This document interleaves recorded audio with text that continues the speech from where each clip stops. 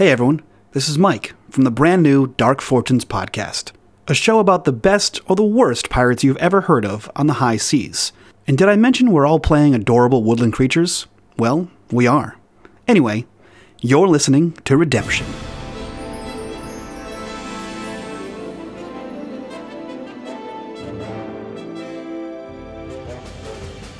This is Redemption, an actual play podcast set in the Star Wars role-playing game system. Hello everybody, welcome to another bonus episode. I know what you're thinking, we just did a bonus episode, and in that episode I promised a one-shot. I'm getting to that one-shot. I just have really wanted to do different chats like the last one and the one that you're about to hear, and I haven't really had a lot of time until now. So I'll be honest, I've been taking advantage of it. I've been sitting down and chatting with different people, and I really enjoyed the chat, and I really wanted to share it with everybody. Don't worry, the one shot is coming up soon, and then we'll get back to our normal story. Until then, please enjoy this bonus episode. I got to sit down with an amazing gentleman, an awesome podcaster, and a good friend. I'll let him introduce himself because, well, I'm not the greatest at introducing people. So, Adam, please take it away. You've already got me blushing. Hello, everybody. This is Adam Beltane from the Force Majeure podcast. We are, so I'm going to jump straight in and humble brag my show a little bit. Absolutely. So we are a Force and Destiny Star Wars podcast.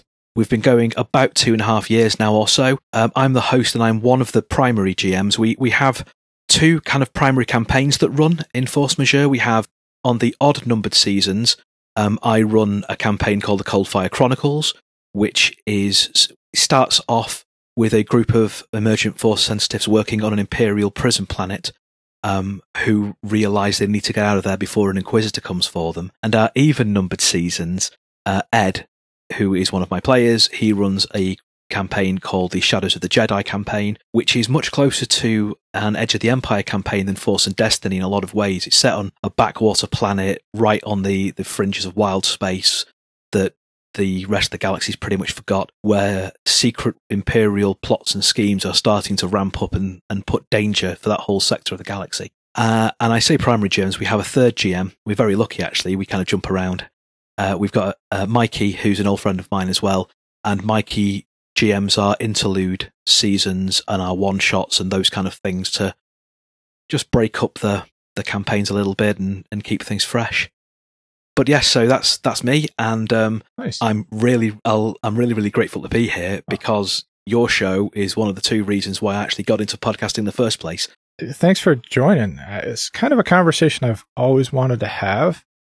You know, here I am in the U.S., live in the Midwest, kind of a conservative area. I've always wanted to talk to somebody, you know, from another part of the world and just kind of get an idea of how gaming is over there, how you started, and kind of just compare some experiences. And for all I know, maybe we have the same experiences, but I've always been curious. So how did you get started gaming? So I started gaming a long time ago in a galaxy far, far away. I was very young. We started to get in at my local bookshop fighting fantasy books, which was like Choose Your Own Adventure. My dad was a big Lord of the Rings fan, and my gran was quite into fantasy as well. So they'd always I was kind of aware of the concept of like heroic fantasy and sci-fi and that sort of stuff. My uncle was a big reader of Dune, so I kind of knew that area, but I was still a bit too young to really tackle them. But the fighting fantasy books were about my kind of speed when I was about six and a half thereabouts. Wow. Yeah. My oldest friend, a chap called Stuart, I've known him like 30 odd years, and he's got a number of older brothers, and they'd started playing D&D first edition about that period of time. And when I got to about 7 or 8, we got invited to play. So we started playing, D&D, when I was about 7 or 8, going back about 30 years now. And then for my 10th birthday, I basically got the second edition Advanced D&D stuff. That was my big birthday present, the Player's Handbook, the Dungeon Dungeon Master's Guide, and not the Monsters Manual. It was the Monsters Compendium. You know, the big kind of clip folder that you bought the plug-in bits for? That was well good. I have one. And that's when mine's still at my parents'. It's like the last few bits that are still at my folks'. I've moved out like 12 years ago, but they still have some of my gaming stuff there because my loft is full and all my bookcases are full. And, you know, I'm not letting it go anywhere else. That's my stuff. I pack right my gaming stuff. So I started off on AD&D a long time back. And I had a couple of like-minded friends that I got into it through like Hero Quest. Oh, yes. And Space Crusade. And then Games Workshop. And they were big miniature painters and war gamers, but I managed to get them into like tabletop gaming through that gateway. And they got me into miniatures gaming in the same kind of way. Then we got into LARP, live action role playing. I started when I was about 12 or 13, but I was too young for it then, and went back to it when I was about 18. And in between that kind of period of time, we all kind of splintered what games we were running. So we all kind of ran and played Dungeons and Dragons. But like I got really into Storyteller, so I was running Werewolf the Apocalypse. That was my big game. And one of my other friends ran Vampire, and another one of my friends ran Wraith. I also ran Cyberpunk 2020. Another one of my friends ran the West End game Star Wars, and that was the first time I ever played a Star Wars game. But then I didn't go near it for about 25 years or so, because we kind of group shifted and moved around, and that sort of... Oh, sorry, bang my mic. Nope, you're good. So groups kind of shifted and moved around, and what we were playing kind of changed. I started working in a model shop and took over the role-playing games department because the other people that worked there just didn't get it. And I milked that staff discount. Oh, did I milk that staff discount? And I started there when Third Ed first came out. Okay. So I got into Third Ed and then into Pathfinder and Call of Cthulhu and Spycraft and Shadowrun and all that sort of stuff then. And again, we kind of jumped around, like who was running what and what games we were playing. I was quite lucky, and I've always been quite lucky, that most of my gaming groups, we've got a really good player to GM ratio.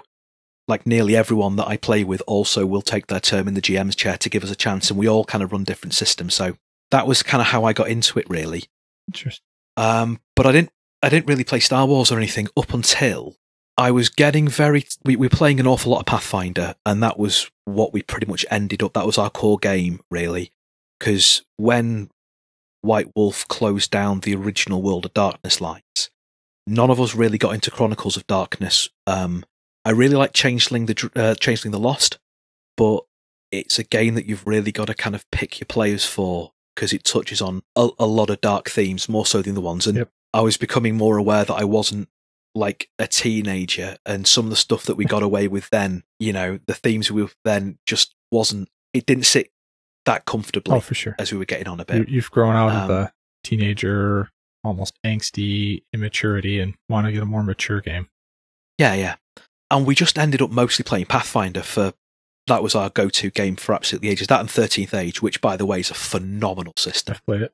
And I was getting really frustrated with Pathfinder because more and more I found that if I wasn't prepared to put literal hours of work into getting system mastery, I just couldn't keep up with the challenges, especially when some of the players that we played with were really into it and had that system mastery, and the GM was really massively heavily into it and had all the source books and went on all the character optimization boards and that sort of stuff. So like the baseline for the party and the baseline for the challenges we were facing was much higher than what I could bash together. And I don't like just Googling Pathfinder knife rogue build because it just struck me as a bit cheating. You know, if I'm building a character, I want to build my character. I'm the same way. I understand. I'm the guy that comes to the table with 4 pages of backstory and concepts and personality, and then notes about the mechanics, and then have to fit the mechanics in. And I'm the guy that's always like, can we take this rule and make it do this? And people are like, that's not what it's designed to do. And I'm like, but it's cool. Oh, yeah. You know, I've had a couple of conflicts with GMs because of that. And that was one of the other big problems. I found it just increasingly restrictive, and I was getting more and more into like narrative play. I'm really flighty. I jump from system to system, and when I find a system I like, I go really hard, like almost obsessively hard on it for a while. until the next butterfly catches my attention. I go leaping off after that one through the flowers. And I picked up a load of Fate books from a bundle of holding. And that really, it was so different to anything we'd played, like ever. That really heavy narrative focus over the rules. And that really appealed to me. And I was trying to find out how the hell you played it, though, because it is not an easy system to grok. It really isn't. I agree. And I hadn't done any podcasts barring Welcome to Night Vale. That was like the only podcast I listened to, really. I hadn't really got into the whole scene. And for looking out how to play that, I found Not Another Tavern. Okay. And then from Not Another Tavern, I found Dice for Brains. And from Dice for Brains, I found Redemption. And that system, the Star Wars narrative dice system, which I know we'll probably come on to like in more detail later on when I've stopped waffling quite so much, just blew me away, the possibilities. So yeah, I fell very, very hard for Star Wars and for Genesis, and it got me back into the whole fandom, really. Mm-hmm. What's funny is I never played a Star Wars system until Fantasy Flight Games. I just never really had a desire to jump into that. And we tried it out, and the first time I played it, I wasn't sold. Mostly because I think we didn't understand the dice. Yeah. And I had a similar path that you did with a lot of the Pathfinder and 3rd edition and character optimization problems. So when you get into Fantasy Flight Games, it's much harder to make an optimized character right off the bat. Yeah. You have to spend. Yeah, very much so. You got to spend time building that character up. And I think at first it was very confusing to fail, but have the advantages. Yes, very much so. That doesn't make sense. I missed. Next person's turn, or succeed, but still have a cost. Like that blew my mind to begin with, which is funny because now I can't imagine playing a system that doesn't do that. Yeah, I run a lot of 5th Ed D&D at the moment because it is a game that I can just pick up and run without having to think too much about it. Mm-hmm. And that binary success or fail now, I'm like, no, I need more. I need more. Where are my advantages? Where are my threats? What's going on here? Yes. It's so weird. Yeah, going back to like a binary success or fail. The one that I've really found as well is initiative. Mm-hmm. I really like the tactical play that the FFG Star Wars brings, where you can move your slots up and down. And I've tried introducing that in some of my 5th Ed games to mixed reception, shall we say. I like it because it allows the players to determine whose moment it is in that combat. So if you're playing the Wookiee with the big axe, and here comes the big bad guy, and you know he's about dead, why don't you go again? Like, your character's designed to kill things. My character may be the charming one, so I'm going to go ahead and let you get the kill, so I don't have to take that away from what your character should be doing. Yeah, it lets each character get their chance to shine and get their big moment. I love that. It's interesting because you said that, your parents and friends were into role-playing as an early, or I should say kind of the culture, I'll call it, early. Yeah. I had the opposite. I grew up in a real small town in the Midwest, and I graduated with 70 people, not a big class. Most everybody liked to hunt and fish and drink beer and other what we call redneck things. So for me, I also grew up an only child, and I spent a lot of time reading Dragonlance books, and you mentioned the Choose Your Own Adventure books. I started reading those when I was 6. I still have all of them. Most of mine were originally the Transformers ones. Oh, we never got those over here. Oh, or I never saw them. They were fun because you got to be, determine what the Autobots were going to do and how it was going to go. Cool. And I used to just, my nearest neighbor was 3.5 miles away. So for me, Mom and Dad would say, go play. Who, with, and where? Yeah. The nearest neighbors are 3.5 miles away, and they're 60. And they own a Christmas tree farm. So I used to just go out back and pick up sticks and pretend I was, battling, whoever, goblins and saving the princess. Conan was one of my favorite movies when I was younger. Conan and Willow and Red Sonja, and then Deathstalker and some other really bad ones. But Beastmaster. I loved Beastmaster. Still do. And then I think I was about 14, 15. A friend of mine who was a couple years older said that his sister moved back in town with her new husband, and he wants to play some games. And I was like, oh, sure, whatever.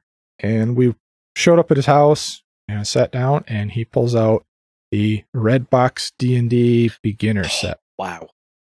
And we make up 2 characters each because he wants to teach us just the concept. And I got a fighter and a magician, and we started our little adventure.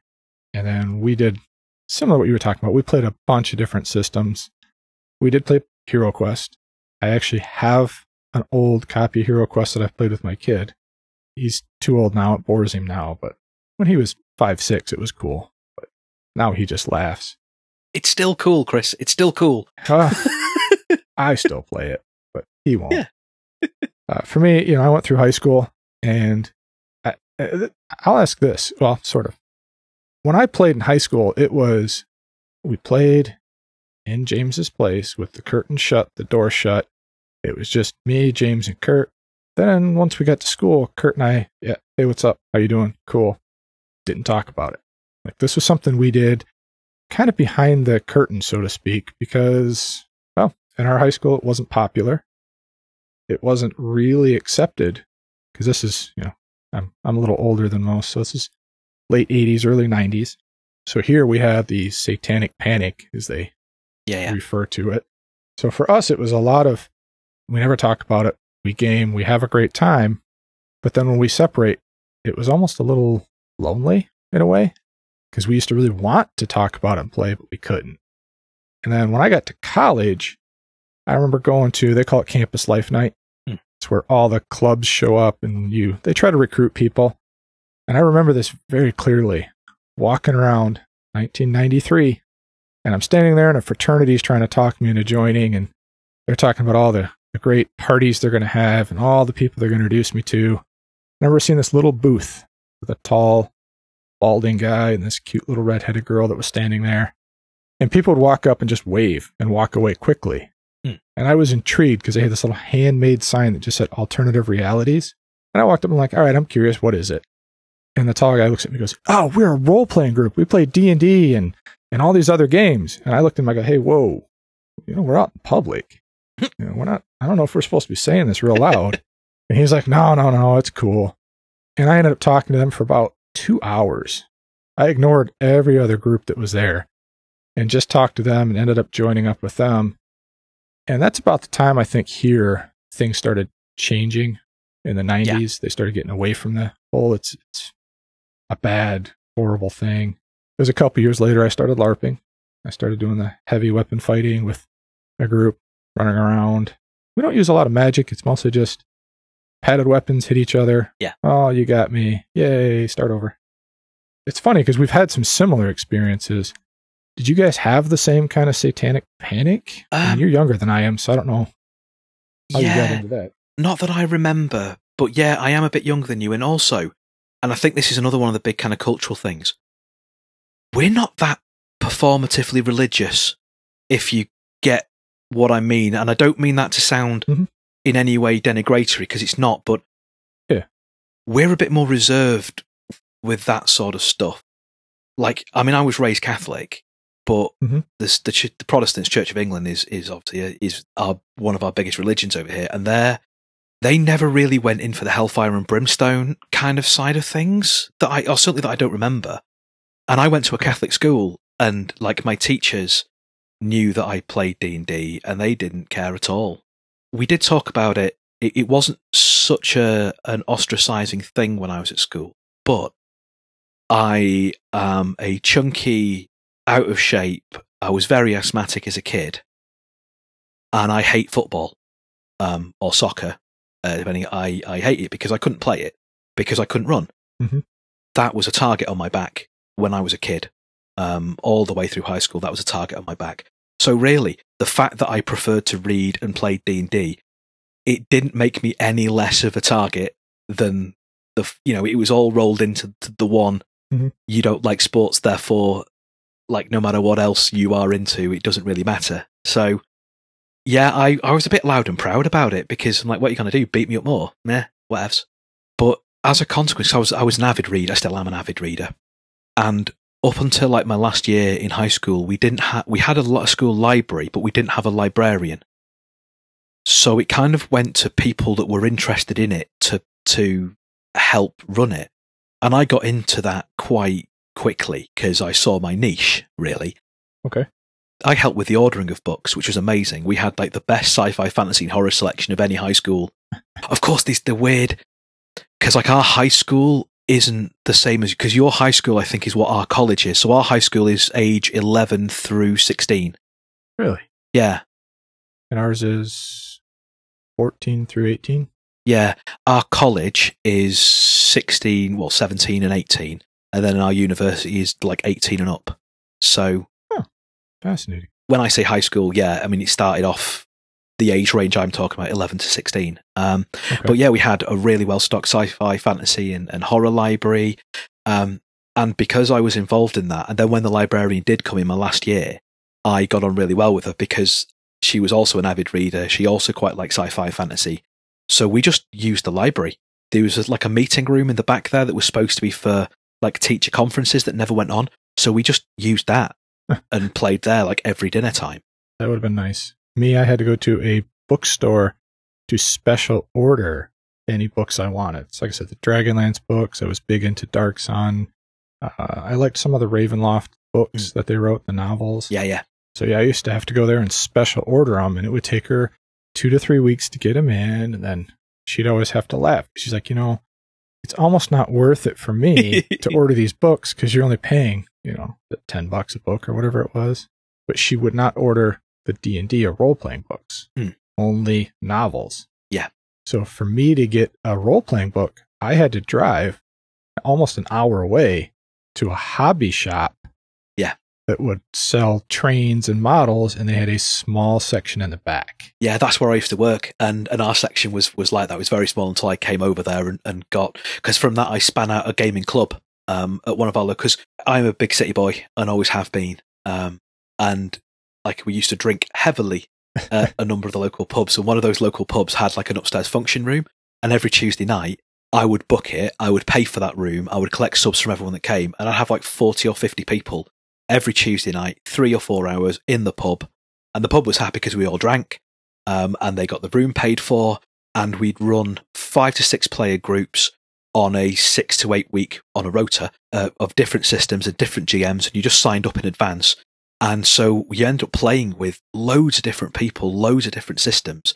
And sometimes you kind of found yourself falling into the same groups when you found people that liked the same kind of games that you did and that you clicked with. But at my university, we did have a game society, but I didn't really get involved with it because I still lived at home and commuted over to my university because it was only about an hour away. And at college, like loads of my mates still lived nearby, so I played with them instead rather than getting involved in any of the clubs. And we don't really have like fraternities or like the big kind of society. Well, we do have like the societies, but they're more university based.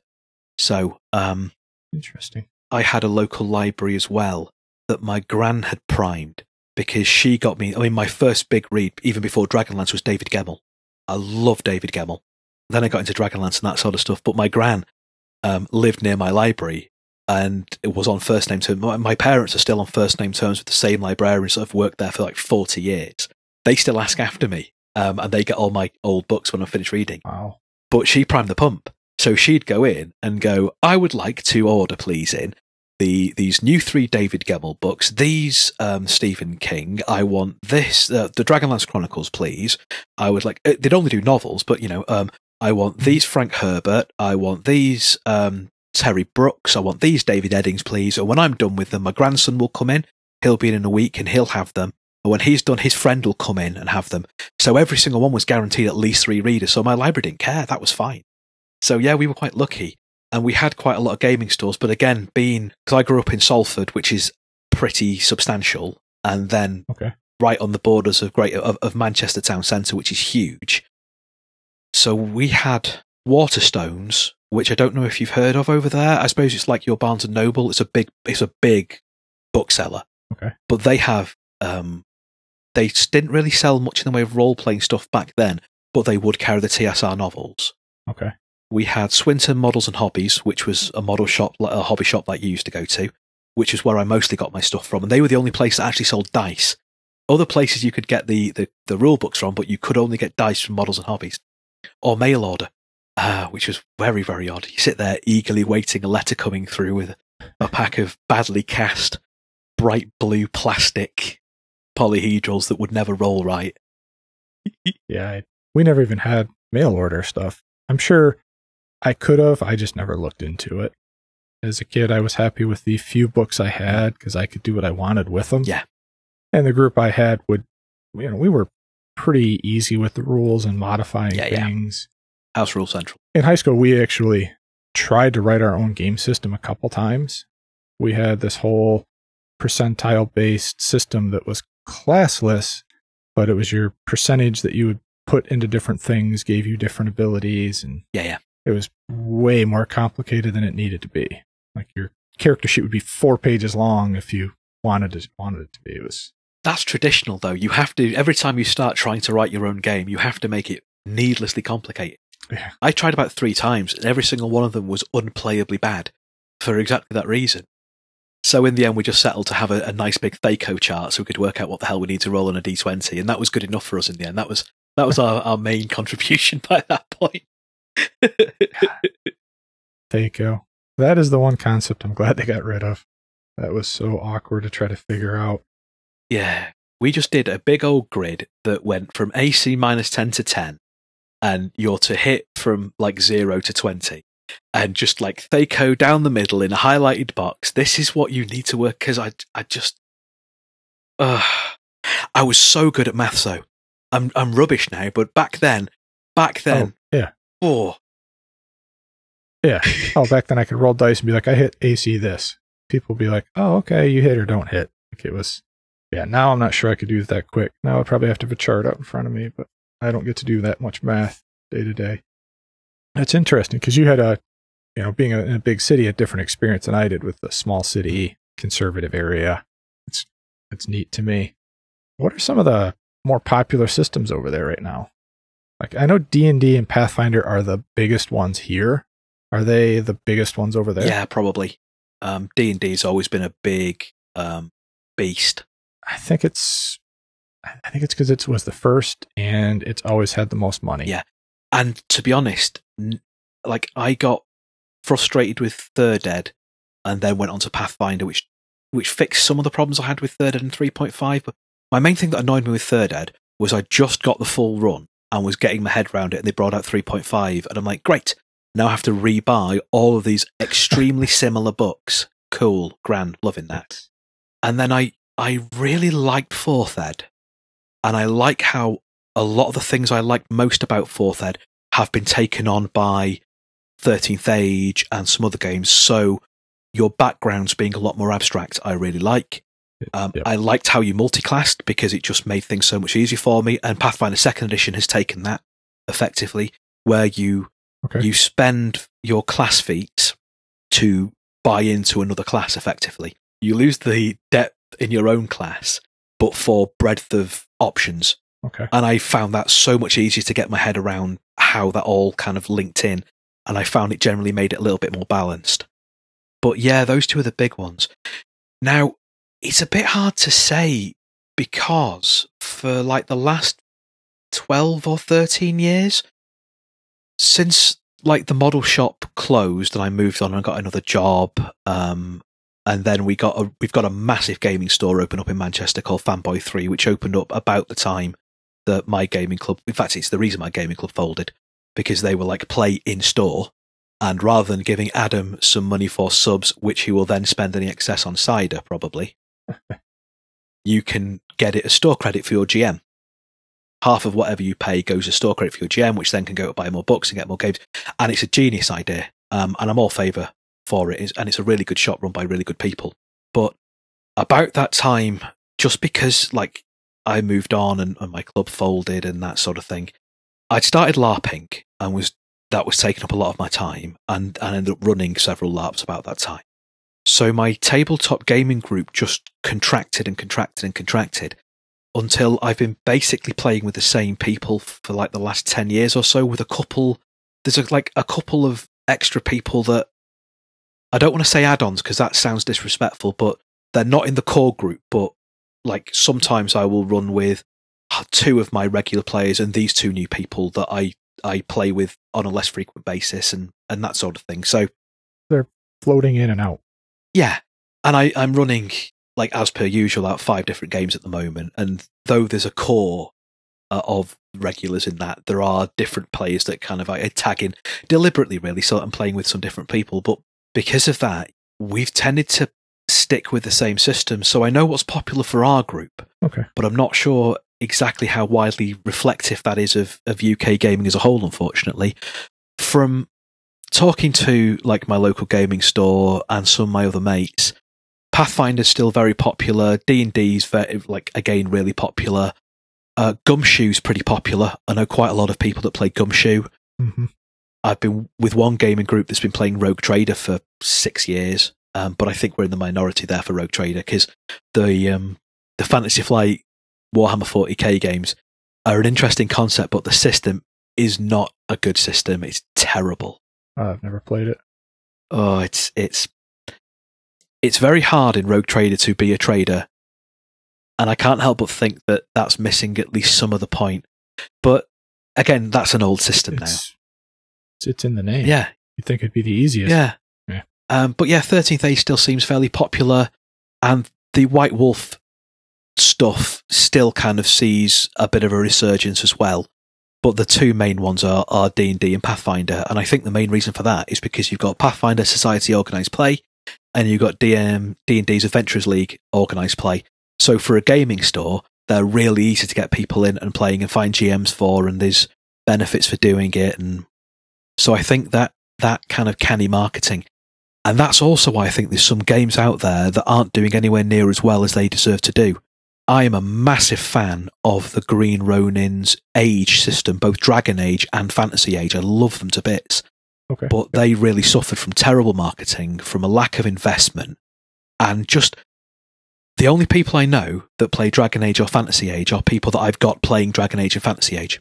Mm-hmm. I don't know anyone else that buys those books. And it's a real shame. It's a great system, but it's just all of their verve seem to go into Mutants and Masterminds, which is well known. I get it's a flagship brand, but there are other small companies out there that are still able to diversify and push what they're doing, like Evil Hat. Yep. To an extent, like Fantasy Flight Games, their RPG division is a fraction of their board game division. But up until they had their wobble and it all went a bit sideways recently, they were still okay at promoting L5R and Star Wars. But again, there was nowhere near the level of investment and marketing and advertising and support for GMs and support for gaming stores to run and push their product compared to what Paizo and Hasbro were pumping out there. It might be the same reason. I have a friend who runs a game store, and I asked him some questions about how that all works. And a lot of those little companies can't afford to sell books to game stores because of how much Amazon is taking away. Yeah.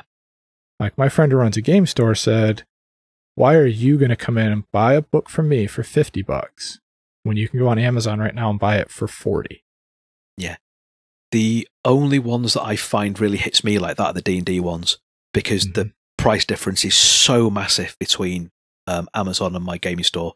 But I still go to my gaming store and pay that little bit extra because they're my gaming store, you know. And that's what his thing is I was down there running games and helping trying to build a gaming group with him. And his big thing is his cost on a lot of those books is $40. So for him to buy it for the store is the same as what I can pay on Amazon. Yeah. But he has to make money on it, so he's got to upcharge it. The only way he can do that is by getting people in the door and getting that loyalty base. Yeah. There was more stuff that I was working with him. I'm like, great, if the books aren't going to make you money, let's work on getting a snack area. Let's work on the little things around it. Yu-Gi-Oh! And Magic are what keeps my friendly local gaming store mostly afloat. That's exactly what his store became, pretty much, is Magic. And that, I don't want to say it bothered him, but that's not where he wanted his vision of the store to be. he runs a lot of Magic tournaments and stuff like that, but he really wanted a gaming store that tonight is D&D, tomorrow is Magic, the next day is Star Wars, like that rotating kind of games so people could come in and experience different things. I mean, we're quite lucky with Fanboy 3 because they've been around long enough and have just about made enough money. They had to move premises, and where they ended up getting has 2 floors. So the basement is for the card gamers, and everybody is much happier about that. And that means that the shop floor, which is still pretty sizable, that's where they run. They have board game nights. Oddly, I think the Keyforge, they do Keyforge, but I think that's upstairs on the shop floor rather than downstairs with like the Magic and the Yu-Gi-Oh! And the Pokemon stuff. Mm-hmm. But they do like Shadows of Brimstone, and they do like some of the big board game nights, Imperial Assault there, and they do like Pathfinder Society and Adventurers League, and you can still just come in and book a table and run a game there as well. I tend not to because now I have a house. Yeah, me too. Most of the people I game with are close by, so they just come round to mine, and we have many couches, many comfortable soft couches, and a big TV that I can Chromecast maps to. So, and Sirenscape, I have Sirenscape here, which, is a fun. Oh, I love Sirenscape so much. That and tabletop audio are what makes my games. I love them. It sounds like most of the games are real similar. I was just getting the impression, reading on some online stuff, that in Europe as a whole, there was a big push towards very rules light, story driven games, and not so much the D&D and Pathfinder. Yeah, I think there is probably an amount of that.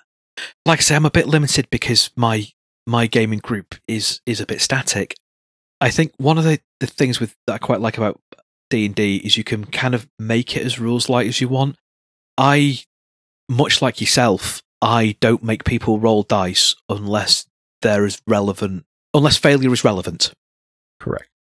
Or interesting. That's how I like to word it too. I usually tell people, if that's what your character is designed to do, and you're not under stress, or there's no real reason for you to fail, you're going to succeed. I don't see why the rogue, who has all day to pick the lock on the front door, isn't going to succeed eventually. Yeah. So how long does it take you to do it? That's all I usually ask. But now you've got archers shooting at you and a dragon running up. Okay, you got to get this done now. So now it's interesting, or you could fail, could have a cost to it. Now you're going to roll. Yeah. That's kind of my philosophy. Yeah, give me consequences. Make it fun. I've just started playing Blaze in the Dark finally.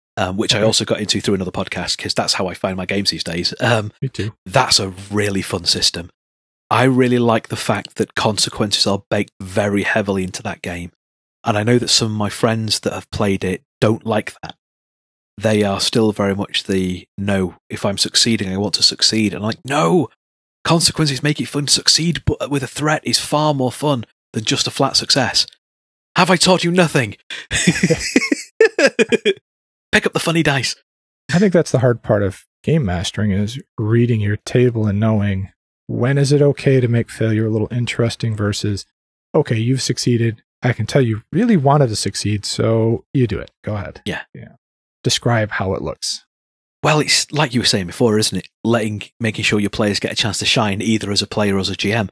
I'm a big believer that you should be a cheerleader for your players, which is a phrase that really resonates with me, and it's not one I found until I really started getting involved in the podcast scene, because my Twitter life, because I live on Facebook, is a horrible poisonous trash fire, and I hate it so very much. Agree. But my Twitter life was originally just mates, and then I kind of found a few podcasts and started following those, and then I started following the people in those shows, and from there I found other gamers from across the world, and that concept of being a cheerleader to your players is something I've always tried to be, but I'd never seen it written down in such a succinct and understandable way. Whereas, going back to differences kind of here and where you are, it seems, certainly, again, I might be biased because I'm like the last 3 or 4 years in the wider kind of worldwide gaming community, it seems to have been a concept that was taken up much earlier from my American and Canadian friends than it was for my UK friends. Okay. I know I know Dungeon World, when that system came out, I think a real big impact on a lot of people over here. I bought it just to read it. I've run it a handful of times, but I love how they explain how to run a game. Paraphrasing, I believe it's be a fan of your players, give them obstacles to succeed, or obstacles to make things interesting. But they never say, they don't try to use the word failure. It's always no matter what the dice are, the story is evolving, so you're always succeeding. It's kind of the way you have to think about it. Obviously, I'm paraphrasing a whole bunch of stuff down to a couple sentences, but... Well, I missed the Powered by the Apocalypse kind of boom, really. I came really late to that. Again, I think because I was a bit blinkered or a bit restricted in what I was seeing. Because outside of a couple of games, the only other system that I really knew a lot of people that played was Gumshoe. Okay. And that's a great game, but I cannot understand how I run it. I wing it far too much and far too hard to be able to plot that level of clues. But yeah, I'd missed the Dungeon World and the Powered by the Apocalypse stuff until Stuart, again, who seems to be my kind of trailblazer for a lot of stuff. He found Apocalypse World rather than Dungeon World, and then found Dungeon World through that, and passed me that over. But by that point, I'd already pretty much started running the show. So yeah, and I still never run or played a Powered by the Apocalypse game. I've got Monster of the Week, but I want to play before I run because I don't think I can quite get my head around how it works. It took me a minute. The first time I played it was at a small little convention, and I just sat down at the table and they explained the rules. And the first time I rolled dice, I rolled the whole 8, which is you succeed but at a cost. Yeah. And the game master's like, so what's the cost? I'm like, what do you mean? Yeah. Like, I literally looked at him like, I don't understand. And he's like, okay. And also, why are you asking me? Yeah. There's a list that kind of goes through, like if you're shooting a bow, you can mark off an ammo, or you miss, or you expose yourself to getting hit type things. The hard one for that, in my opinion, running the game is you don't ever roll dice as the game master. Yeah. I struggle with that with Numenera. I'm like, no, I like rolling dice. I deserve that fun. Yeah. Well, to me, it's you rolled a hit, but you miss, and you roll to the part where you're supposed to take damage. Now I have to say, okay, Adam, roll your damage. Which at first I was like, I don't like that. But then I watched the player actually pick up the dice and go, oh, please roll low, please roll low. And I realized the genius in the fact that you just added tension to that moment. Yeah. Because now they're in control of it, and they roll the dice, and they're like, yes, I rolled lower. Ah, crap. I rolled high. Oh, no. And the only time I didn't want a 12. Yeah. So it took me a few times to really wrap my head around it. I do like the system. It's almost too rules light. Yeah. If that makes sense. I found that with Fate, actually, and especially Fate Accelerated. I found a bit too much fluff to the crunch. I like just a little bit more structure for me. I've only played Fate a handful of times, and every time I play it, I very quickly realize it's all about how I word things. Yes. Not so much how I roll the dice.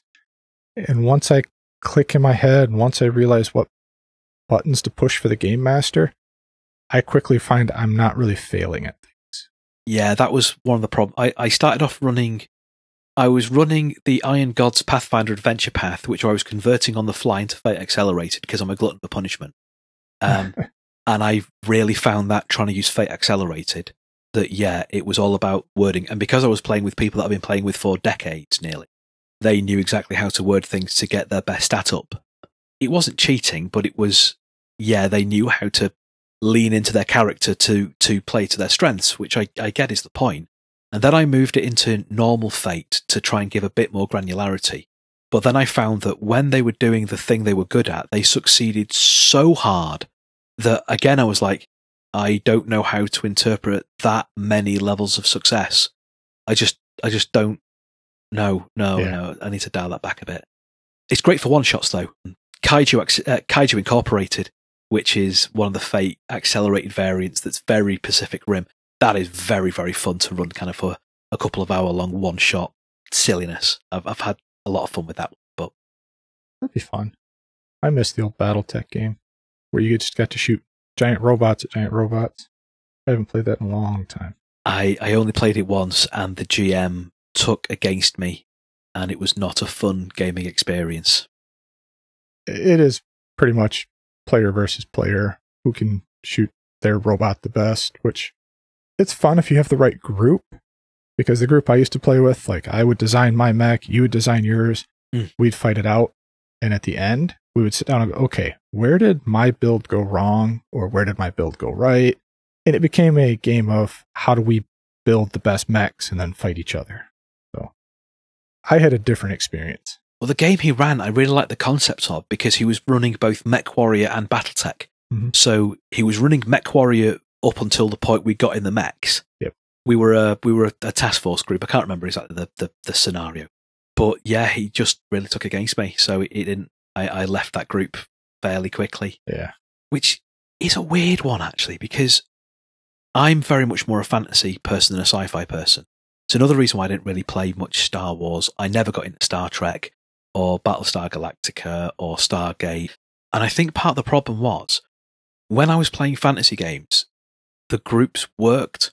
But when I was trying to get into sci-fi, I played Traveller with a GM that took against me and also expected me, the first time I played it, to know the full backstory of the game and then punish me because I didn't. So yeah, maybe didn't take against me. He was also a very old school, very oppositional style GM. So that really turned me off Traveller. And then I had like those experiences with MechWarrior. I had a similar one with Shadowrun, which annoyed me because Shadowrun is fantasy, but yeah, I had bad experiences with that, whereas I didn't with Cyberpunk, which is why I kind of gravitate more towards Cyberpunk than Shadowrun. Whereas with D&D and like D&D fantasy alike variants, I never had any of those kind of problems. I never ran into too many of the Game Master versus players GMs. Most of the GMs I ever got to play under were very much, let's all have a good time. I've heard horror stories of people who have. I've heard horror stories of people who the Game Master sits on one side of the room and the players are on the other, and they're not connected because the Game Master wanted that separation. Now, and that's just weird to me. We're a bit like that, like when we play, but it's not because of separation. It's because my front room isn't big enough to get a table in, so we're all kind of scattered around in a horseshoe. No, I've had a few very oppositional GMs, and I don't get it. I really don't get it. One of the things I don't get most about it is, as the GM, you have unlimited power in this world. True. So why is killing your party a brag? You're asking the wrong person. If you're after a TPK, just keep throwing enemies at them until they die.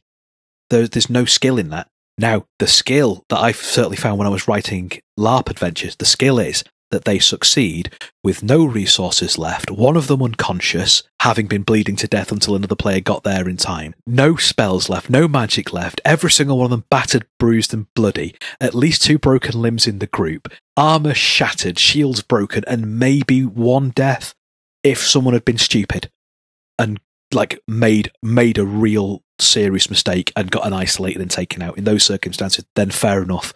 But I would never write to kill, I would just write to hurt. Because that is the sense of achievement you get with that success, snatched at that last minute, and you come through, knackered, broken. It's like, we did it! We got there! Yes! Yes! Yeah. It's especially I think maybe more so LARP than tabletop, because you are there. It is your actual adrenaline that's thundering through your veins there. It's your arm that's knackered and weary from swinging that battle axe and getting that shield in the way. It's you whose throat's dry from screaming war cries or frantically casting spell vocals and just then staggering in, especially because we crowned off most of our LARP events with like an in-character tavern, to then stagger into that in-character tavern, storm over, get your tankard out, crack open a cider, sit down in front of the fire and go, let me tell you about the crazy stuff that's went on today. You will not believe how many zombies. Just so many zombies, y'all. So many zombies. My goal as a game master has always been to have players do exactly what you just said. Afterwards, sit down and talk about how cool the game was and how much fun they had. Where if I kill the whole party, afterwards, they're just going to complain about how unfair it was and it wasn't fun. Yeah. I would rather have them excited coming back with their character sheet in hand going, all right, what's next? Or I've got this item that you hinted is helpful, but I feel like knowing you, it's not really helpful. Like, what is this? And they're intrigued by it, and they want to know more about the story and not me killing them. Well, and I find that if your players are that enthused, you are as well. You want to run the next game. You want to get those things out there. You want to push those secrets. Whereas if your players aren't engaged for whatever reason, it almost becomes a chore to run. It becomes an obligation rather than a pleasure. So it's very much a two-way street. You've got to keep them hungry, because that then keeps you hungry for more yourself. Just that. Yeah, no, I 100% agree. It's a rush for those that haven't ever had it to see your players leave the table excited and ready and wanting the next game. Like when the players are sitting down going, cool, when can we play next? That's exciting to me. Yes, absolutely. Or when you kind of go, and that's where we're finishing it for today, and there's just the sigh around the table. Everyone goes, oh, yes, oh, and slump down in their chairs and drop the pencils and like, oh, or even better, no, that's not where we're finishing it for today. That is not appropriate. Carry on, just 5 more minutes. Nope. Which can be fun, especially with a podcast, just to end on cliffhangers. Yes. We've done that. One time we had a big one, and for those that haven't listened, I don't want to spoil it. Yes. Let's just say that something happened and people were like, oh my God, did you guys really do this? And everybody had to wait 2 weeks. Yes. I say, I'm not the biggest on social media, but I had a lot of people sending me messages going, did you really? Is this? Huh? When I finished that episode, I sat there in silence on my bus into work for a good 10 minutes, just staring out the window going, no. And then I went back and I re-listened to like the last 5 minutes. And I was like, no. That's not how this works. What's really interesting about that scene, I as a game master had no control or idea. That was something the player came up with in the moment. So even for me, I was like, huh. Yeah. Interesting. Let's see how this plays out. Did you just look at your notes and go, get the red pen out, start crossing through things? Yeah. that was a fun little scene to plan out too, because that was one that took a lot of time with some of the players and not all the players. It was fun. But since we are a Star Wars podcast, we should probably switch over and talk about a few things with Star Wars. I mean, probably. It only seems fair, doesn't it? I have to assume Star Wars is just as big over there as it is here. I mean... yeah, it's massive. All the conventions, people cosplaying, all that stuff, I'm assuming was worldwide. Although, stiff competition from Doctor Who. Really? Our very own homegrown. That's massive Did not over here, yeah. I could see that. Because Doctor Who is huge over here too. Really, the big competition here is Star Trek. Which for me, growing up, my mom's a Trekkie. I'm a Star Wars person. Luckily, we never really compared the two or argued. She likes the drama and the less action that the old Star Trek used to be. Yeah. And she had a big crush on Captain Kirk there, which I think most women did. I say who did?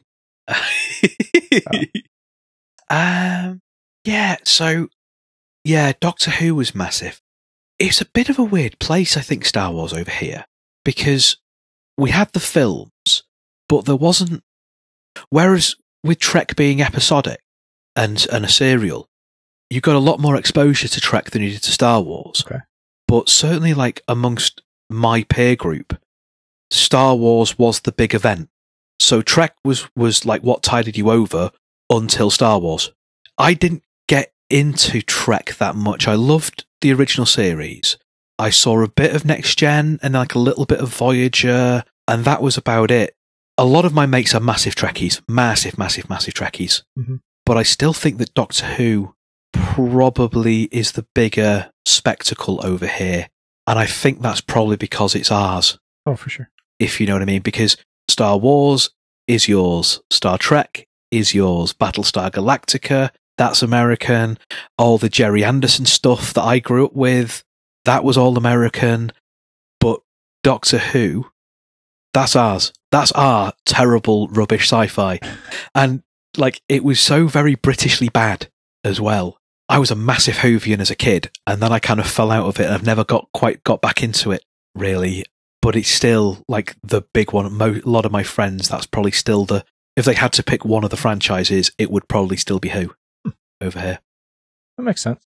Again, a lot of my peer group, being of a similar age to me, we kind of got a bit burned by the prequels, the Star Wars prequels, because the original trilogy, that was my dad, and his generation. And then we got the prequels, and having rewatched them all recently, because I've been on Tales from Heidi and Way discussing them with Ben and with others, I now find a lot more to like in those films than I did the first time round. I have said this many times about the prequels. You have a great story told not so great. The dialogue isn't good. Yes. The acting is forced and not genuine. Yes. Not for everybody. There's some good acting in it, but for the most part, you're like, ugh, that was cheesy. A lot of the choices for some of the species and how they acted and stuff triggered people. Phantom Menace particularly. My big takeaway from the prequels is, if you take out Anakin entirely, what you get is a damn fine series of Obi-Wan films. Attack of the Clones is my favourite of the prequel trilogy, because it's a fantastic espionage war thriller that just occasionally has Anakin in there pouting. See, and I look at him as great Palpatine stories. Yes, also, yeah. I really do. I've had this discussion with people in the past, who is the greatest Star Wars villain? And I will stand firm on Palpatine. Here's a guy who laid siege to his own planet to take over the Empire. Yeah. Well, take over the Republic and become the Empire. Just a consummate chess player, isn't he? Yeah. Other people argue, oh no, Vader did this, Vader did that. And I'm like, but Palpatine controlled Vader. Yeah. Vader is an extremely scary implement.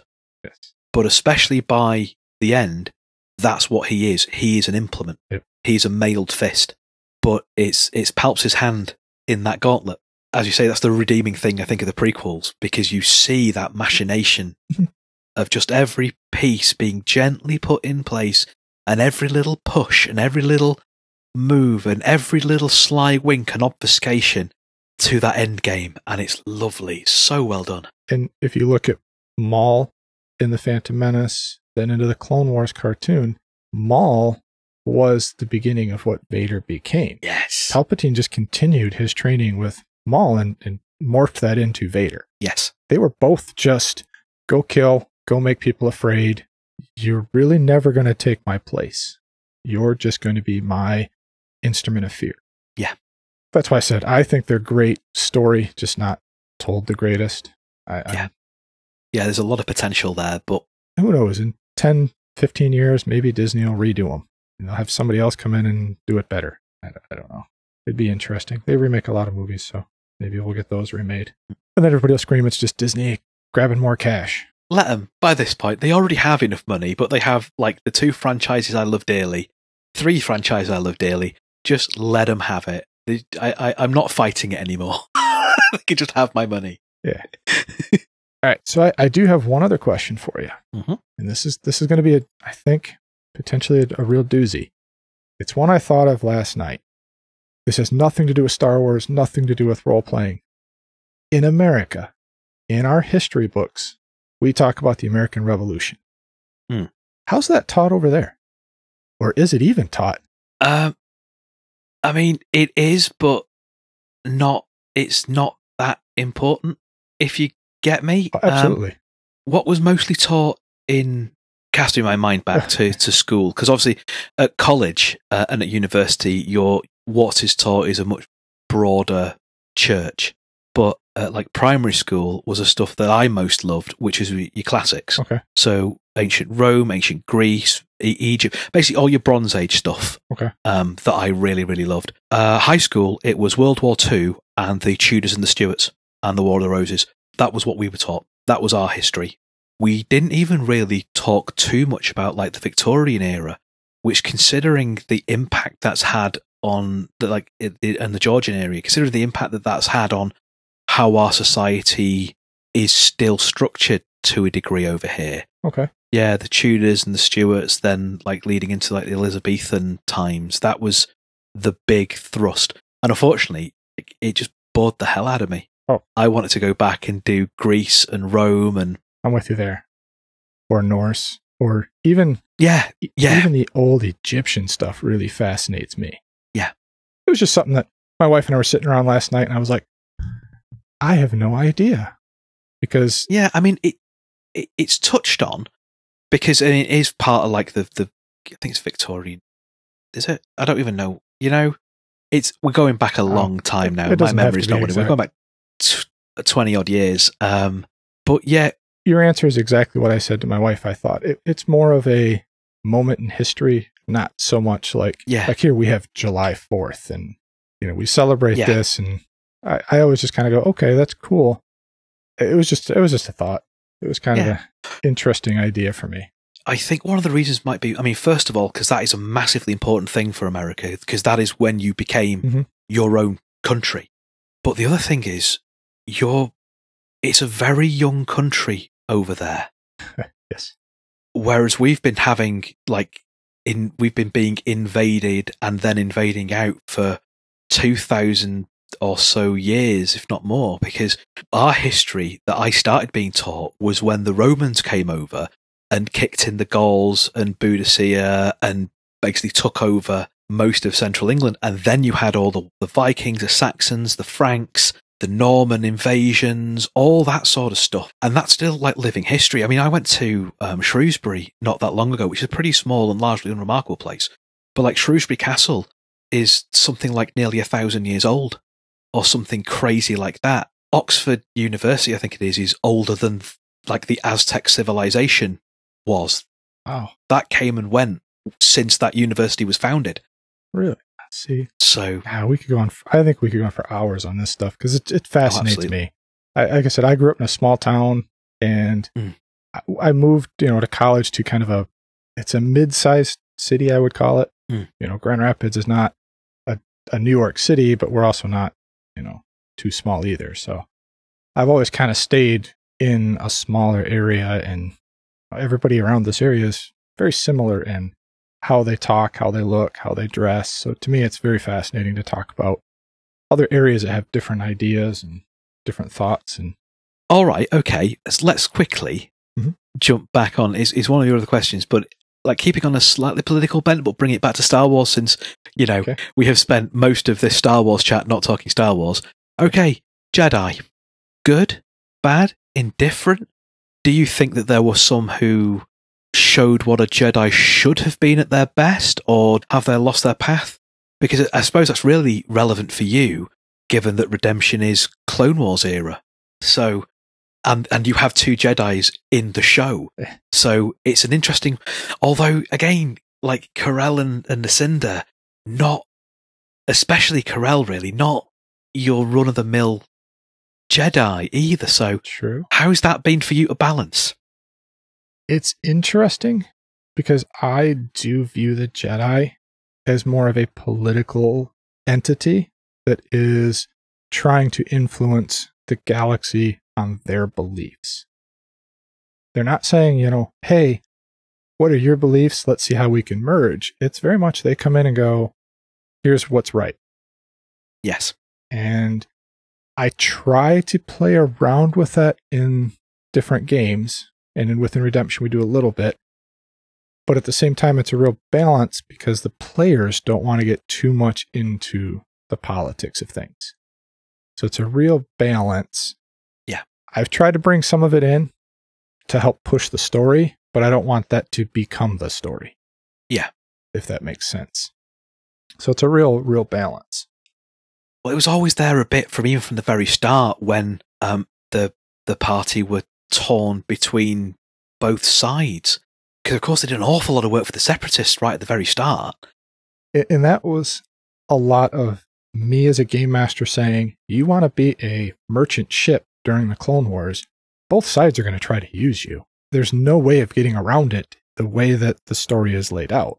Yeah. Because every planet has to choose either Separatist, Republic, or you're in Hutt space. So you guys don't want to go work for the Hutts, so you're going to be doing one of the two. Yeah. I did that a little bit just to also help with the role-playing, because you have a Jedi here who finds out she's working for the Separatists. How is that going to go? I genuinely thought for a while that they were going to go with the Separatists. Honestly, had no idea where they were going to go. And part of it, too, like I threw in the Potentium Force users just to add a twist and another option for the players to go.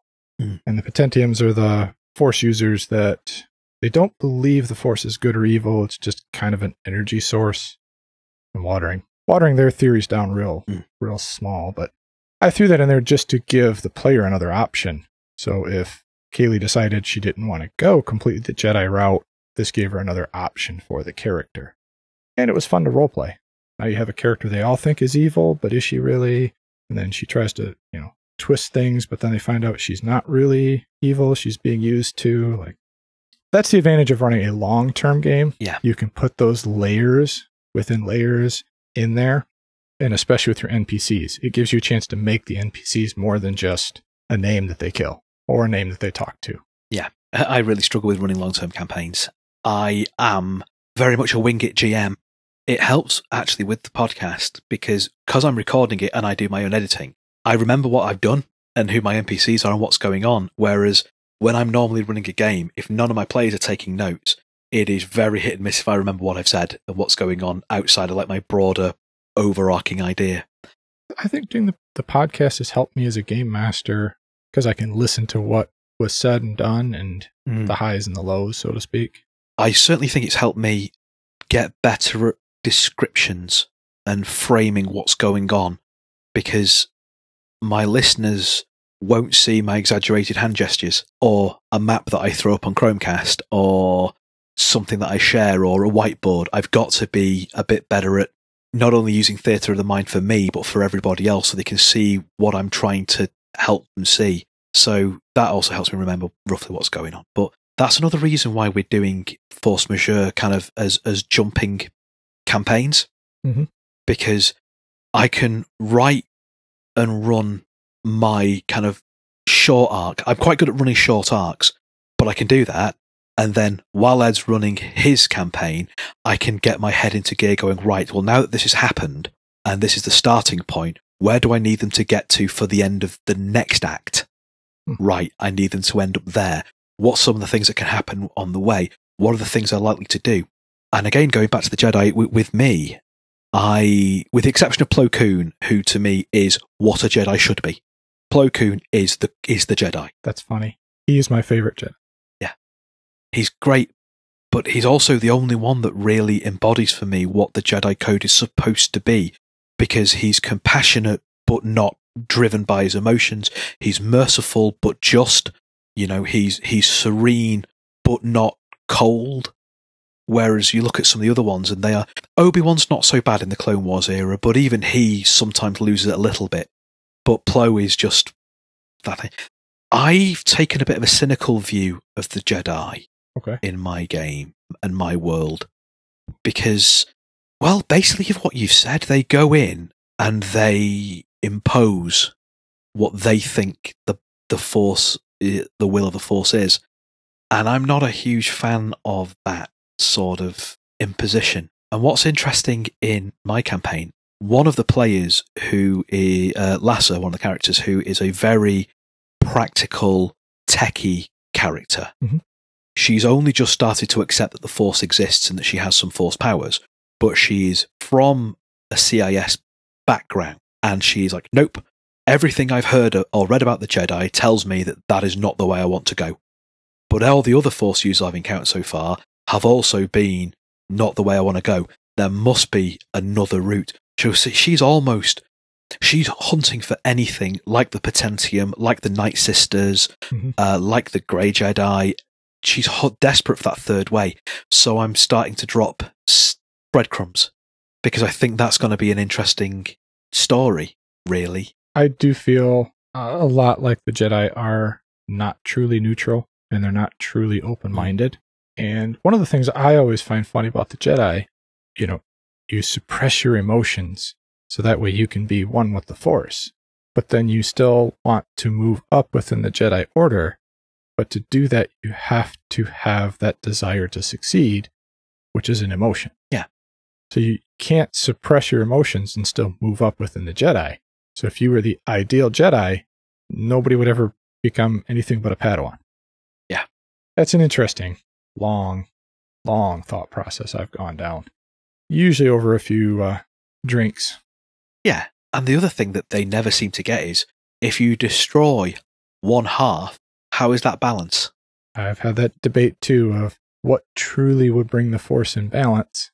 Well, if the Jedi exist, then the Sith have to exist. Yeah. Otherwise, you have to destroy both. Yeah. And that's why, oddly, I think that the setting that the FFG games are set in, so the Inquisitores have been disbanded. You've got Vader and Palpatine on one side and no one else on the other. Well, I suppose you've got Luke on the other. But even when that ends, before he founds the new Jedi Academy, and you've got that big old block of time between Jedi and The Force Awakens, which is a lovely, lovely, very rich era to mine for ideas. That's almost balancing the Force, because there are no Jedi and there are no Sith. There are just Force users going with their instincts. Yeah, never really thought about it that way.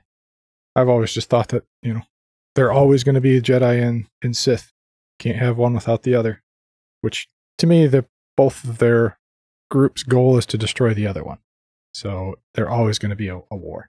Yeah, the wheel still spins. Which would be interesting if they do an episode 10, who's the new bad guy? Yeah. Because they kind of ended 9 with Rey kind of burying both lightsabers and igniting her own, saying she's going to go her own way, but yet she has the Jedi manuscripts or books from years ago. So is she going to go that way? Well, if you have her, you have to have the counterpart then, which they covered in one of the Clone Wars episodes where you had the brother, sister, father. Yeah, Mortis. Yes, not very good with names. Or memory. Probably because I'm getting old. It's only because I watched that episode recently. We're rewatching them over here because we never got season 6 over here. Or if we did, it was like in a very brief period of time before I got into Star Wars. And when I was like, after I started the show and I went, I probably need to get more into the lore and started collecting the Clone Wars and Rebels, you couldn't get season 6. It was a US Netflix exclusive. Really? So, so when rewatching them, because this season 7, but there's 2 brand new seasons for me. So that's an episode we've recently done in our kind of gradual rewatch of the Clone Wars. So that's the only reason it kind of really sprung to mind. So you have a different... I just assumed Netflix was the same everywhere. No, it's very regional. Really?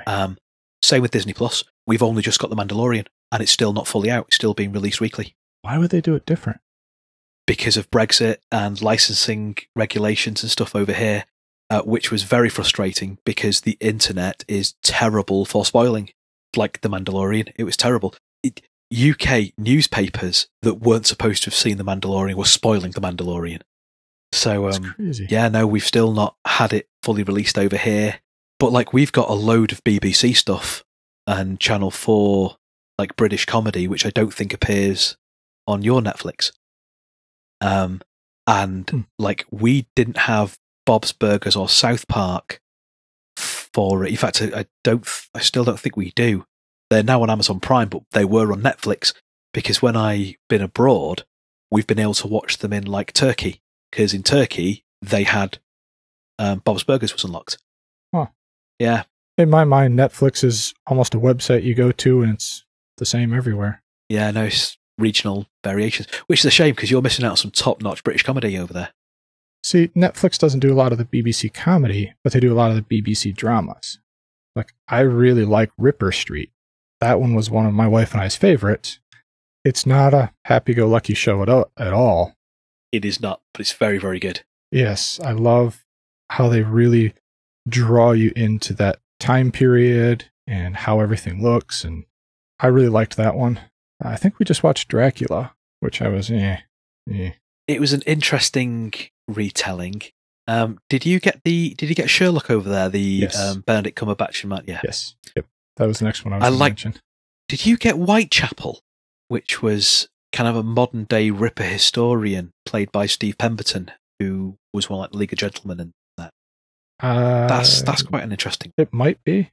Honestly, we shifted from the heavy dramas to some lighter stuff for a little bit. Yeah. Just because we were so much into the Ripper Street and those type of shows that I was like, I think I need a break. Like, let's watch some lighter, sillier stuff. Something fluffy, just to take the edge off. Yeah. Especially with being home as much as we are now, we wanted a little lighter, a little less heavy. Just because right now we're so hammered with everything that's going on and all the crazy decisions that are being made. But the infinite hellscape where time has lost all meaning. I tell you, if it wasn't for podcast releases, I wouldn't know what day of the week I'm on. I'm so glad I follow so many, because that's like, okay, right, it's Monday, it's either me or you. That's how I know it's a Monday. Right. Tuesday, is it Magpies or is it not? Okay, right. If it's not, then I don't know if it's a Tuesday until Wednesday comes along and it's like, what's going on? I'm similar. As bad as it sounds, I don't listen to a ton of podcasts. And part of the reason is the time I have to listen to them is when I'm working, but I also do quality control and problem solving. So if there's an in-depth story or anything, I can't follow both. Yeah. So a lot of the stuff I listen to is just two guys talking about whatever topic I decide I want to listen to for the day. And I've listened to everything from how wolves and rabbits change the ecology in an area to I've tried to listen to some politics stuff and I can't follow the level of it. But it just wears on me. I can't listen to podcasts at work because I need to be able to concentrate, and I can listen to music and think, but I can't listen to a podcast particularly and think, or I can't listen to a podcast and read.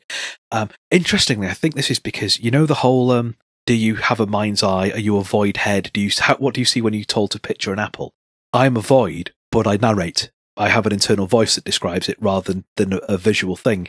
And I think that's the problem because I process everything audially. So trying to think or read while listening to a podcast, I can't do it. So I normally listen on my commute, but obviously with no commute because I'm working from home at the moment. Also key worker, unfortunately. But I do a bit of time on an exercise bike before and after my working day to bookend my work day. So I know this is when I start, this is when I finish. And that means I can listen to, I've got about an hour to an hour and 10 minutes worth of episode listening time a day. Mm-hmm. So I usually just manage to cram in at least something a day, but I am behind on my backlog. Yeah. For me, I work in an office that normally has about 60 people in it, and it's an open room with 6-7 foot walls, but all that noise comes over the top.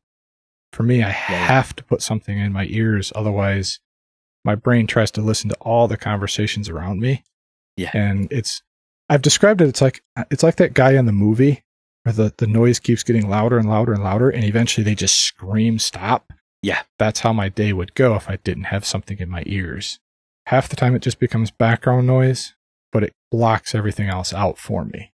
So that's why I quite like music, especially stuff I've listened to before, because it's quite soothing and it just cuts out that signal, that extra signal. It replaces it with something that I'm comfortable with just kind of having carry me on, without trying to listen into this conversation or that conversation. Yeah. Sometimes I listen to music, but mostly it's just people talking about something or an audiobook.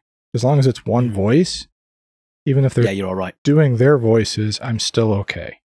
That's just how my crazy brain works. I've had it all my life, so I've learned how to deal with it. Yes. Well, anything else that pops into your mind that we should talk about or could talk about, or any? I've come up with a couple of crazy questions. I suppose the only real one, and I'm sure you've covered this in one of the table chats you've done over on Redemption, but it's been a while and my memory, much like your own, isn't quite as sharp as it used to be. So, I got into Star Wars, especially the FFG Star Wars, really heavily through listening to podcasts. Mm-hmm. And that then kind of got me into the whole kind of scene. And then it was listening to you and Dice for Brains, and I got Mikey into them as well, and we were like, we can do this, I reckon. Mm-hmm. And that's what kind of drove us to do it in the first place. With you, what was your kind of first exposure to the FFG Star Wars system? How did you get involved, and how did that translate to you deciding not only to do a podcast, but to do a Star Wars podcast? We played Star Wars FFG a couple times, and the second time we played it, it clicked. And myself and Kaylee and Michael would get together. Originally, it was once a year. We would pick one day on a Saturday, and we'd start at like 10 in the morning, and we game till like 10 or 11 at night. It was just... Oh, I love those times. One monster role-playing session. Well, we did that shortly before we started the podcast, and I made the comment, is there a way we could do something like this once a month? Instead of once a year, let's do it once a month, and maybe not go from 11 to 11, but maybe we go 11 to like 4 or 5. Because for me, my son was just getting into scouts and getting into some more activities at school. So it was more difficult for me to do a weekly game and a lot easier for me just to do one big monthly game. Yeah. So we worked that out. And at the same time, I was starting to listen to some podcasts because at the time I had an hour commute to work. So I started listening to Kevin Smith, does quite a few. And I remember listening to him on Hollywood Babylon. And he made a comment, podcasting's easy. All it takes is time. And that clicked in my head. And I said, there are other role-playing podcasts, which I was listening to other role-playing podcasts at the time.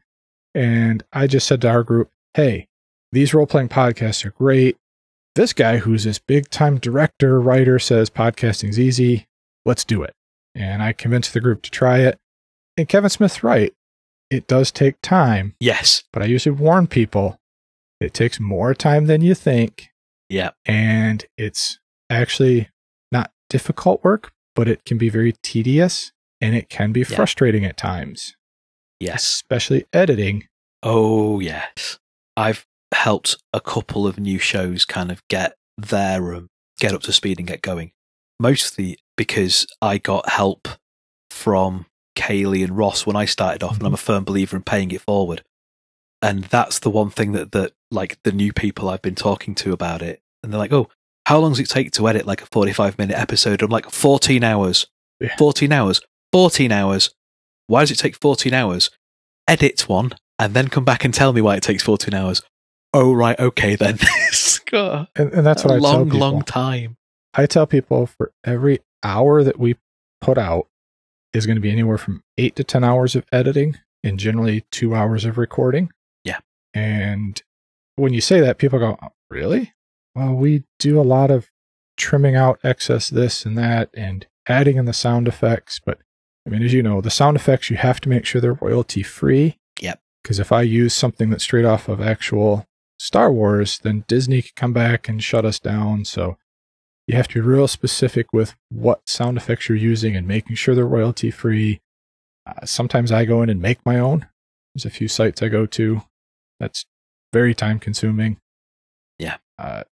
I think the one that took us the longest is our musical episode. Yes. Because we wrote all those songs. We wrote the music. I went into, I think it's SoundCloud or some website. The one song I used to put air quotes, but I picked all the beats and the music for the background, and then I wrote out the lyrics that A1 very monotone spoke. And I did that because Chris does not have a singing voice. Chris might have one good note he can hit, and he doesn't know which one it is. So singing was not going to be a forte. I mean, I even spent time trying to find an auto tuner just to throw my voice through because I was curious to hear what it sounded like. I couldn't find one that didn't just digitize it and make me sound like a robot. I'm like, I can do that on my own. I don't need anything like that. That's one less editing step. You should have gone for it. It was rough. I'll be honest. It was rough. Editing definitely can be tough. There's other things to think about with it. And I mean, as well as you know, you have to be aware of what's going on in the world when you podcast. You can't put things in there that are, what's the word?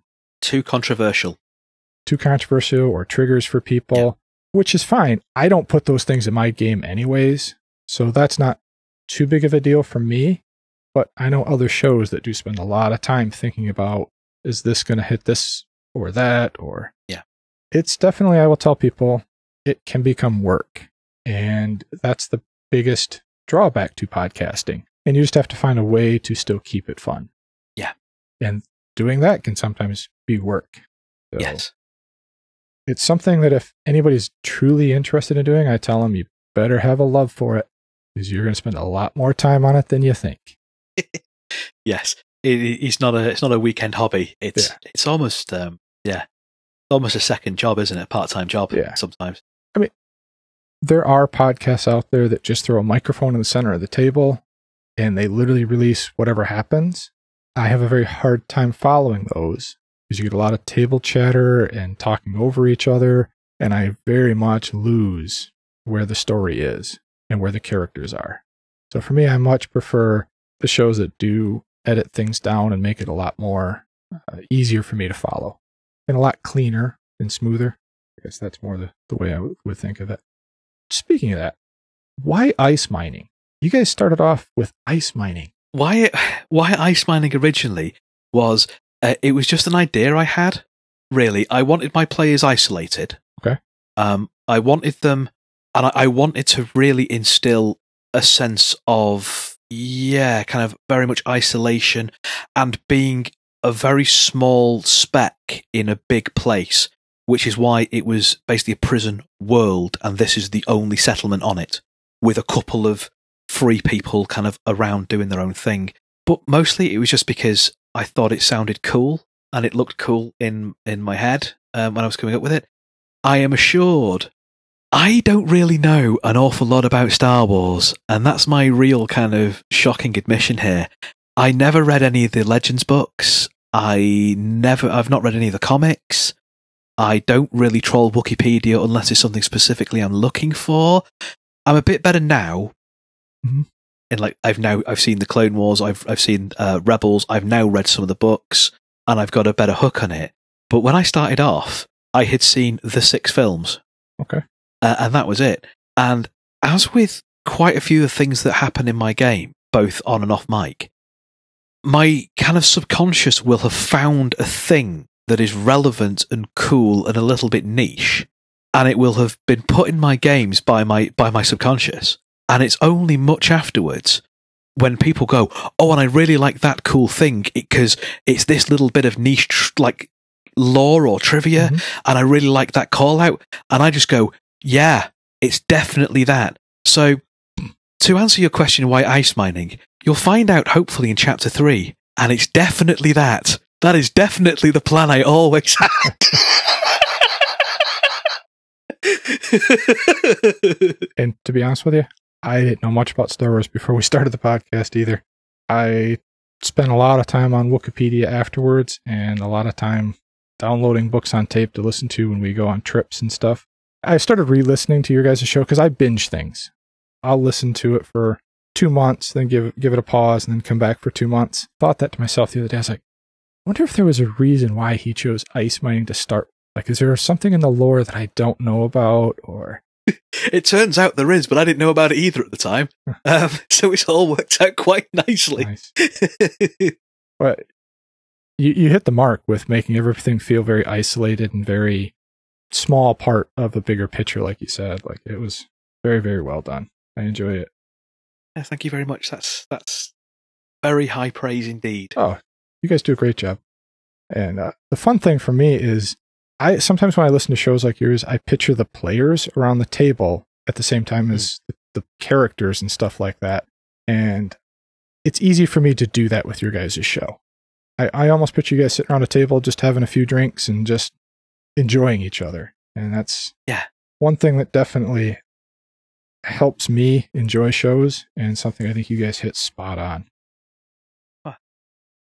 Yeah, I think it helps. Like, I've known Mikey for a very long time, probably pushing 20 years or so.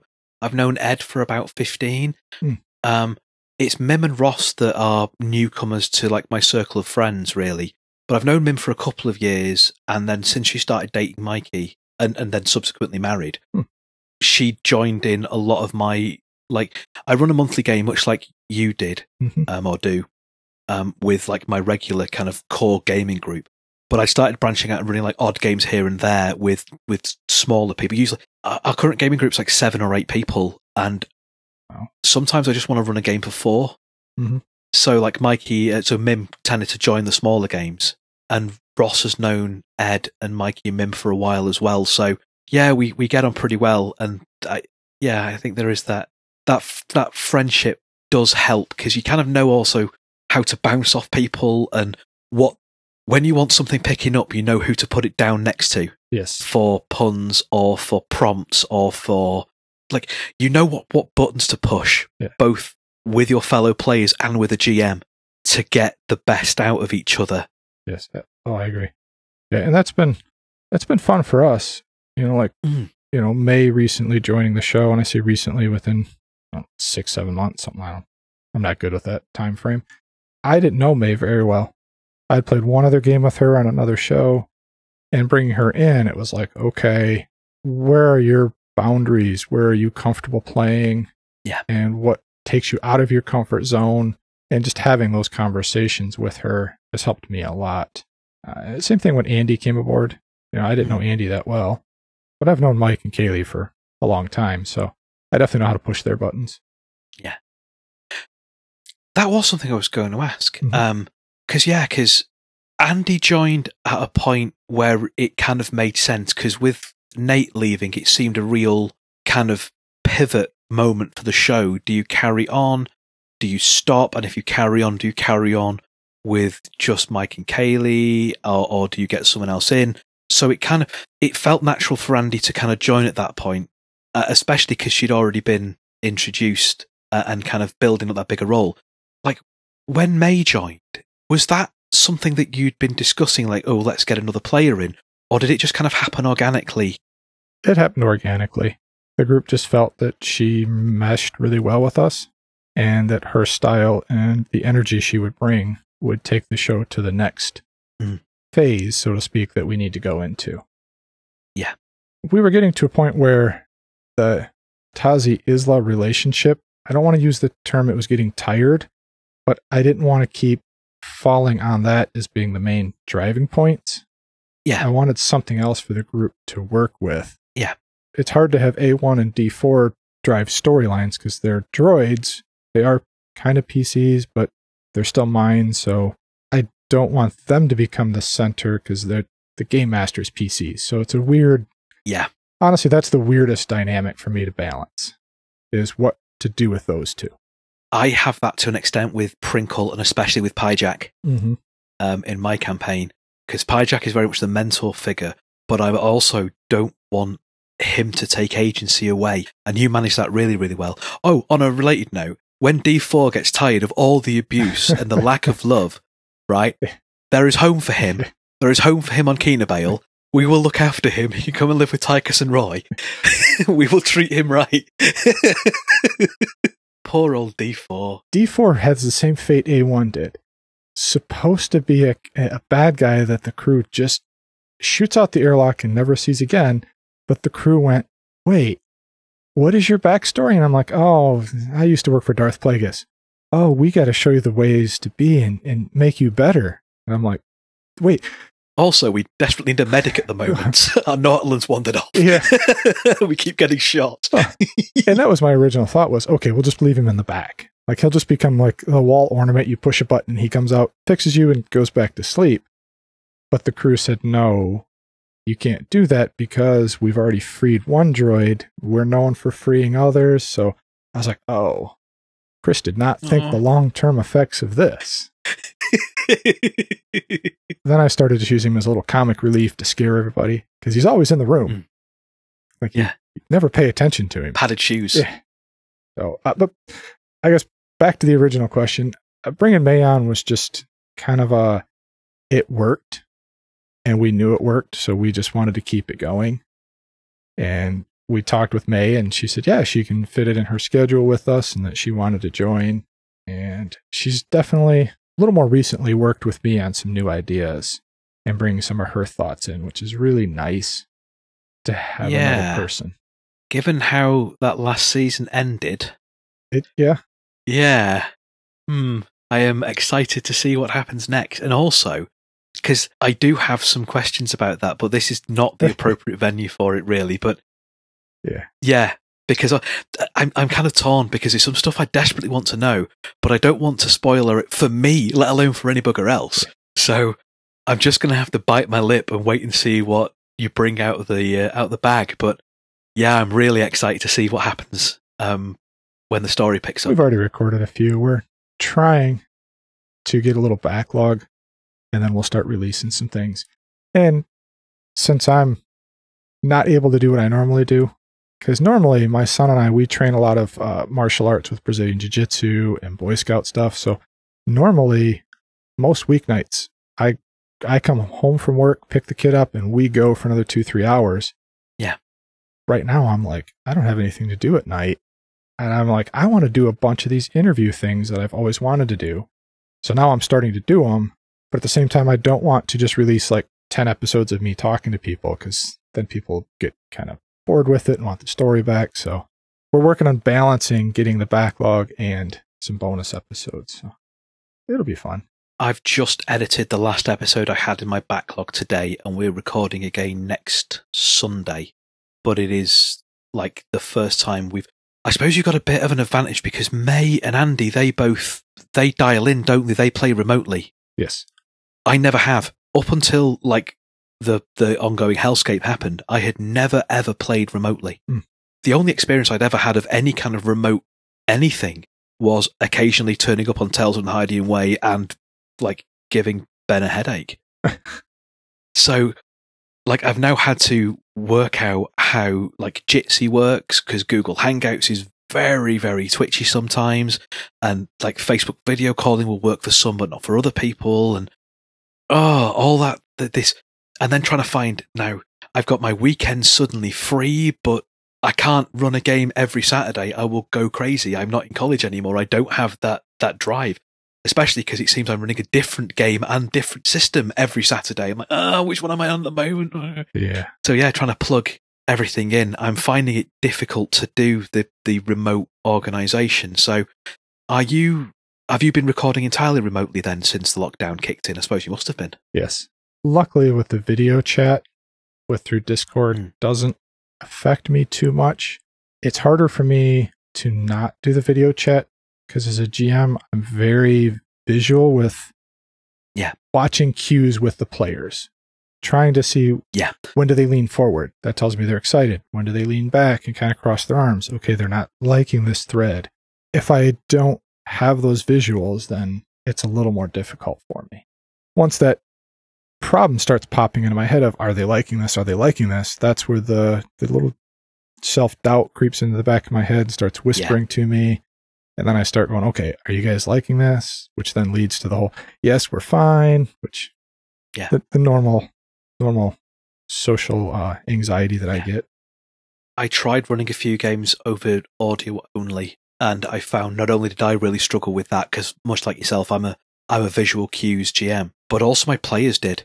And you'd have like long periods of silence, and then everyone talking over each other because they couldn't read each other's visual cues. Yeah. So I've just had to learn, because I've done several other podcasts remotely, so I've learned how to kind of manage that obstacles. I think it helps me because I don't have 7 games I'm running. I've only got 2. Yeah. I've got the Redemption one and a Shadow of the Demon Lord one that I'm doing with some friends. But that one is my ode to IP, I call it. So all the intellectual properties that I like, I'm throwing into this story.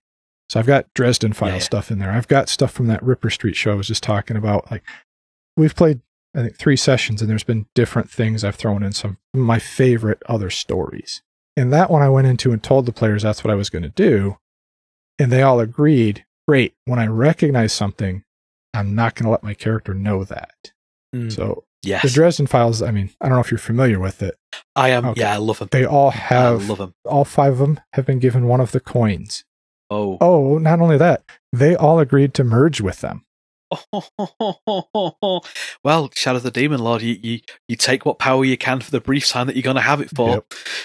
Absolutely. But 2 of the players know exactly what the storyline is with those, but still through gameplay went, my character desperately wants power, so yes. And the coins are telling me it's going to be for the betterment of the world, so I believe them. Yeah, it's going to get rough for them. But that's the game that they wanted, and that's the game I wanted to run. So we already all agreed we're not running the typical we're all heroes. We're running the we might all die. The ends justify the means, even if the means are our own deaths. Mm-hmm. One way or another. This. But it's, again, that's one that works because the players agree that that's the type of game they want. And it's not one we're recording. We're just doing it for fun. It's my beer and pretzels game, I call it. Yeah. Which is fun. I enjoy those games. Yeah. Well, this is going to be a long one for you to edit. I've got to say, given that I listened to the solo play one, where there was like loads of you on, and that was about an hour, and I thought, this will be about the same length of time, but it's just been fun rambling on and chatting. Oh, absolutely. Talking shop. I could do this for really? Hours, but probably should get going because people aren't going to want to listen to 3 hours of talk. So, thank you so much for joining me on this. Tell everybody where they can reach you and, tell more about your show. Yeah, well, thank you for having me. So I can be found on Twitter at Madam Beltane, which is MADDAMBELTAINE, and you can find Force Majeure on Twitter and Instagram and Facebook and everything else at Force Majeure Pod. We are on Google Play, Spotify, Stitcher, Apple Podcast. If you can find, wherever you find things to please your ears, you can find our show. So we have just started our 4th season. So we have returned to the Shadows of the Jedi. We have handy little season recaps, so you can jump in. We hope you like it. Thank you again for having me on, and letting me, talk shop. It's been great. Yes. And I'm Chris, the Game Master for Redemption. Easiest way to find me is on Twitter. It's Burlew_Chris. Thanks for listening, everybody. Until next time. I think it's the saying. See you later. Yep. See you later. Thanks, everyone.